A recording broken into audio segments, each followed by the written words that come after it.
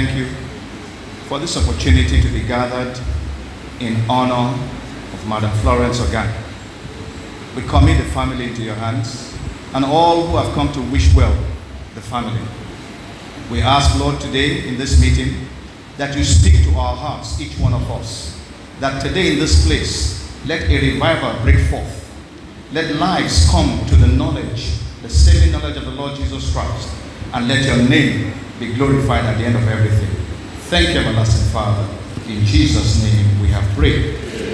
Let us all be seated, please. I greet you all, even as we gather here today to celebrate the life of the late Madam Florence Ogan. Her children have thought it wise to gather us, friends, family, from far and near to celebrate this wonderful woman.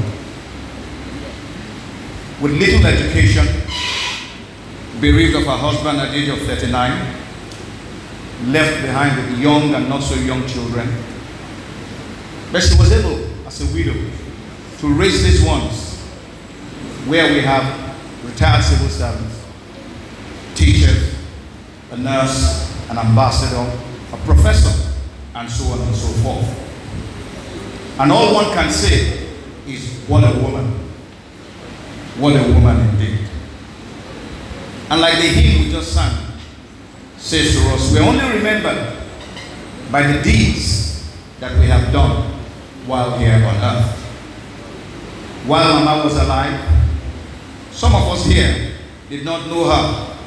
But today we have come to celebrate her, courtesy of her children and her grandchildren, and to honor her memory and be indeed involved in the immortalization of her name.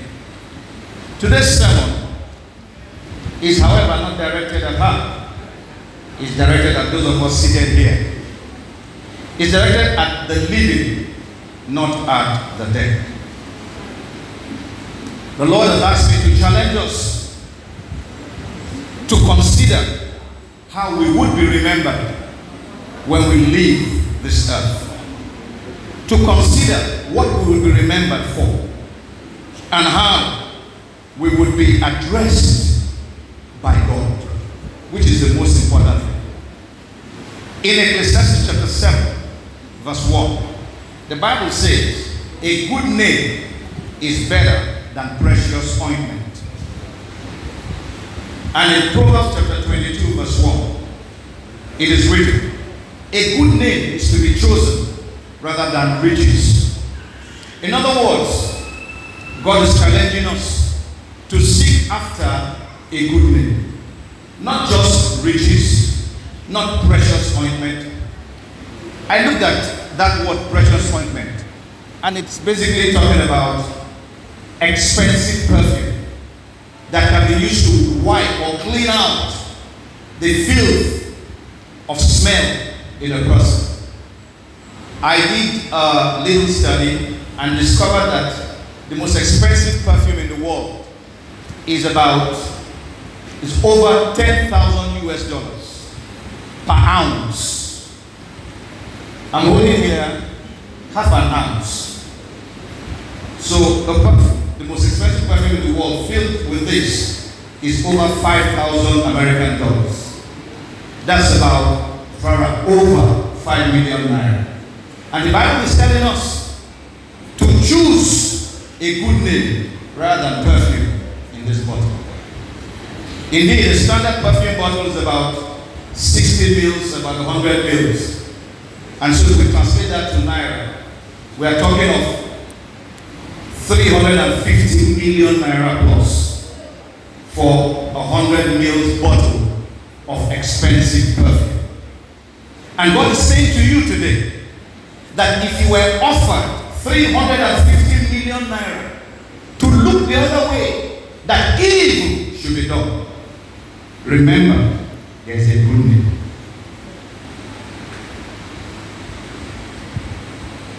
We live in a world today where undergraduates are driving G-Wagons. Nobody asks questions. We hail them. Our daughters are dressing like prostitutes. Some are even prostituting themselves. And nobody raises any question as long as money comes to the house. We are making money a god, and we are forsaking the good name. Wealth, title, position, even some of those petty deeds that we're doing have become the order of the day. Politicians are becoming wealthy, and the people they are supposed to serve are becoming impoverished.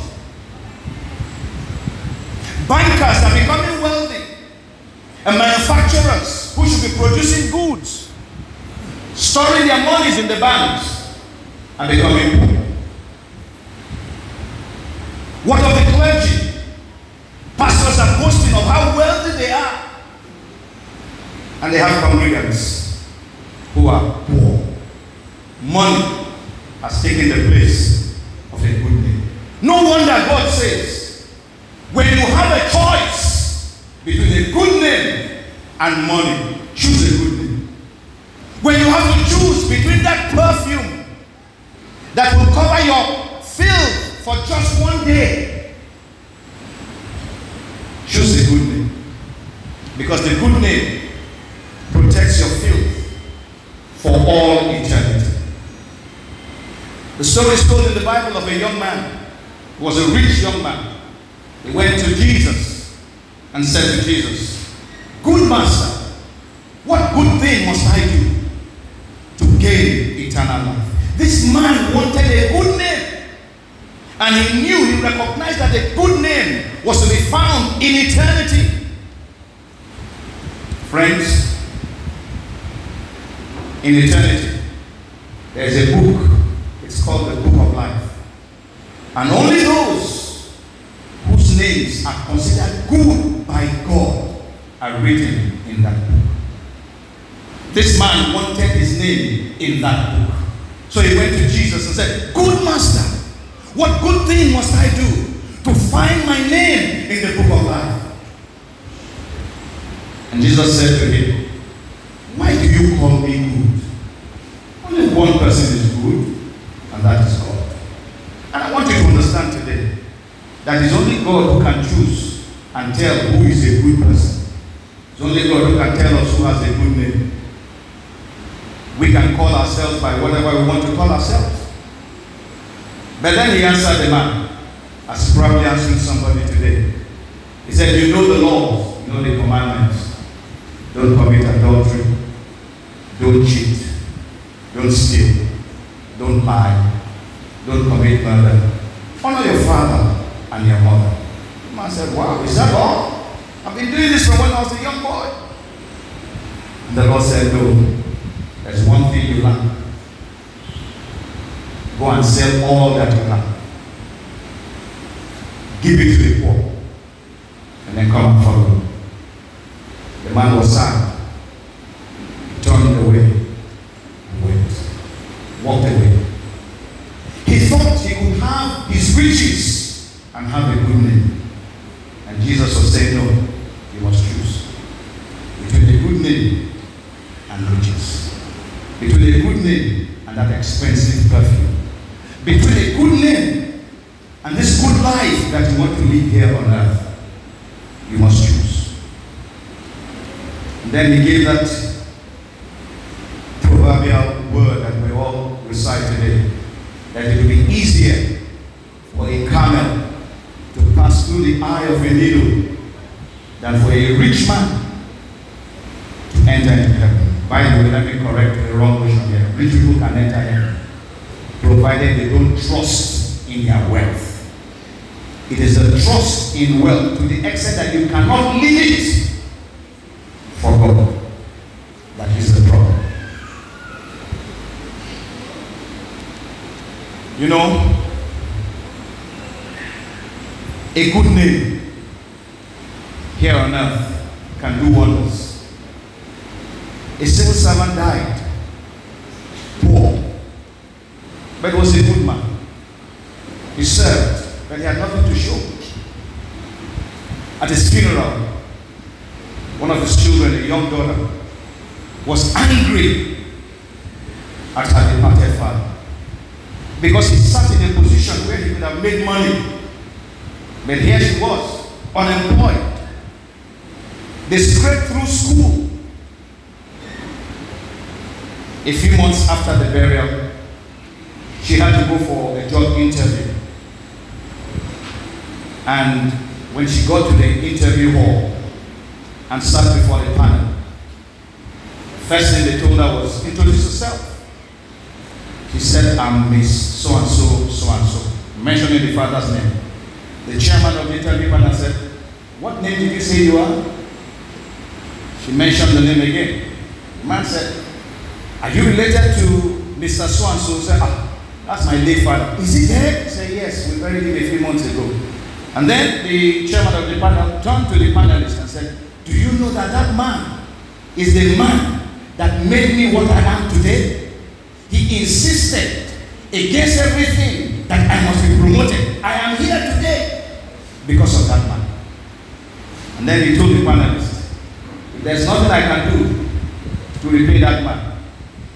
Madam, come and start work tomorrow. Please dismiss everybody. We have found the person we are looking for. And that was it. That's a good thing.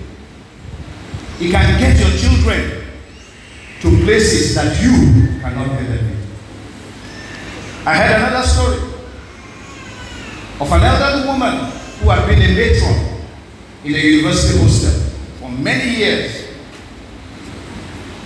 Some 50, 60 years after, her granddaughter was now a student in that university. And she was struggling with getting accommodation. So her father said to her, go to such and such hall in the university campus and introduce yourself to the matron of the hall. When she got there, she said she found people groveling, begging for accommodation, pleading. So the woman, the matron said, are you also going to join them to plead because I've told them there's no space? He said, no, I just came to speak to you, ma'am. He said, yes. He said, well, my name is so-and-so, so-and-so. He said, are you telling me that your grandmother is so-and-so, so-and-so person? She said, yes. He said, okay, do you have a place where you can squat for 2 weeks? Come back in 2 weeks' time. We'll give you accommodation. That's what a good name can do. These people were not rich, but they had a good name. It paved the way for their children and their grandchildren. And I've come to ask you today, what are you prepared to do to have the good name that will endure unto eternity? Whether we like it or not, whether we believe it or not, whether we agree with it or not, there is a place in eternity. And everybody must appear before God one day. When you stand before God, what would you say? What would you be saying to God? Some people think that it is building a motherless baby's home or giving to motherless babies that will give them a good name before God. Now we're talking of before God.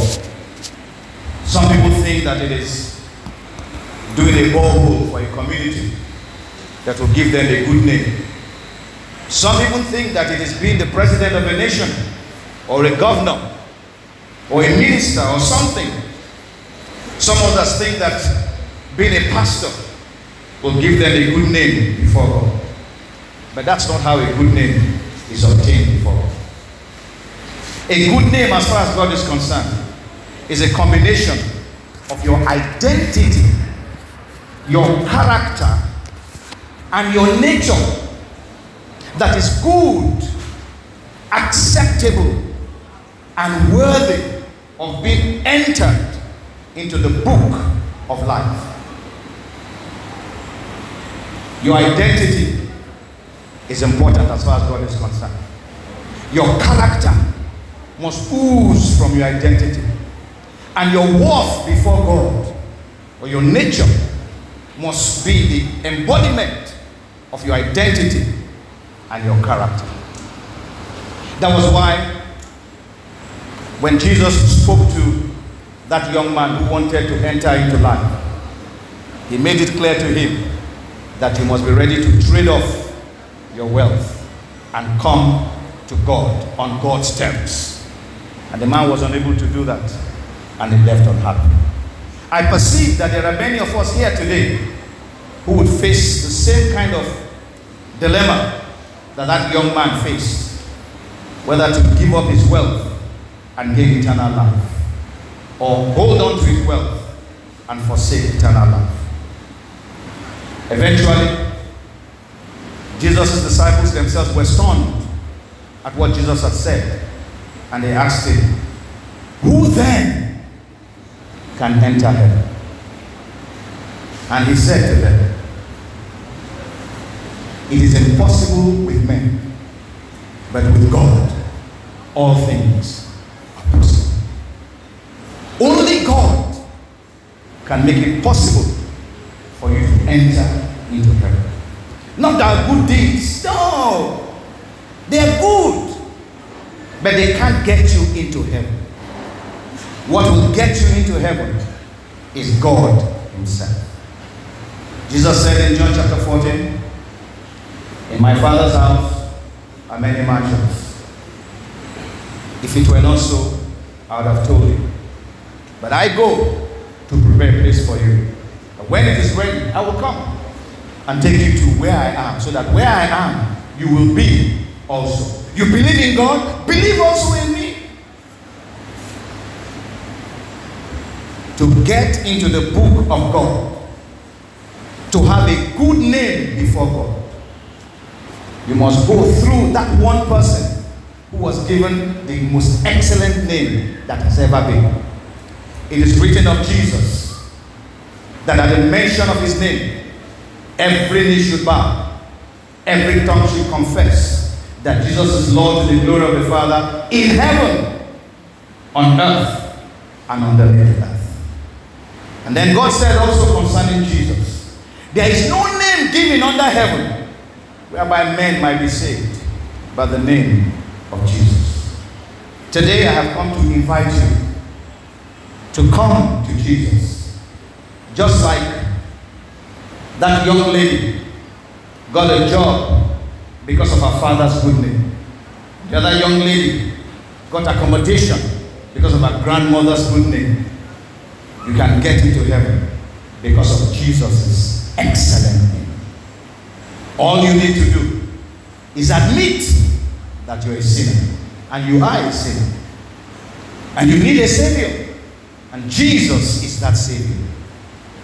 When you believe that, and you confess him as Lord and as Savior, I tell you the truth, you will be saved. As simple as that. You don't need to pay money. You don't need to give up anything. Just go to Jesus. When you get to him, he will tell you what you must give up. And so I want to challenge us today that in the affairs of our lives, we must not think that we hold the key to what a good name is. The key is with God. Mama has done her bit. Her children are honoring her. I can only pray and hope that heaven will honor her. In the same way, I want to challenge all of us here that we also must aspire for heaven to honor us. The Bible says that there are some people, when they depart this world and get to heaven's gate, the gates are flung open and they are ushered in to the presence of Almighty God.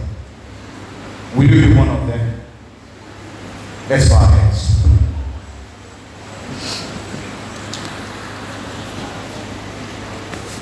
As your heads are bowed, I want you to consider the brief words you have heard and see it as a challenge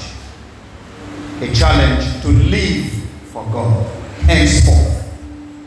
You may have not lived for God up to now, but there's always an opportunity to change and begin to live for God.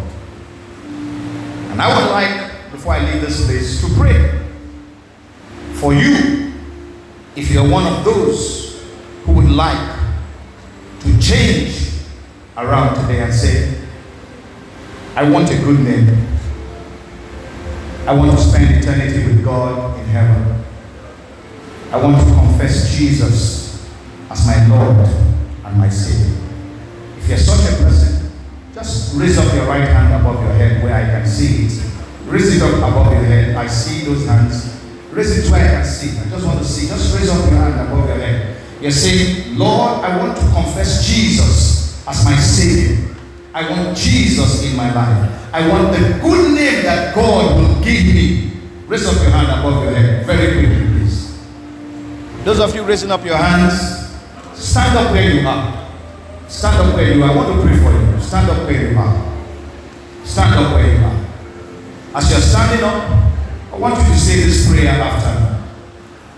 Father, say it after me. Father, I come to you today to receive Jesus into my life. I confess with my mouth, believing in my heart that I am indeed a sinner and I need a Savior. Save me and make me whole again. This is my request in Jesus' name. While you're standing, I will pray for you now.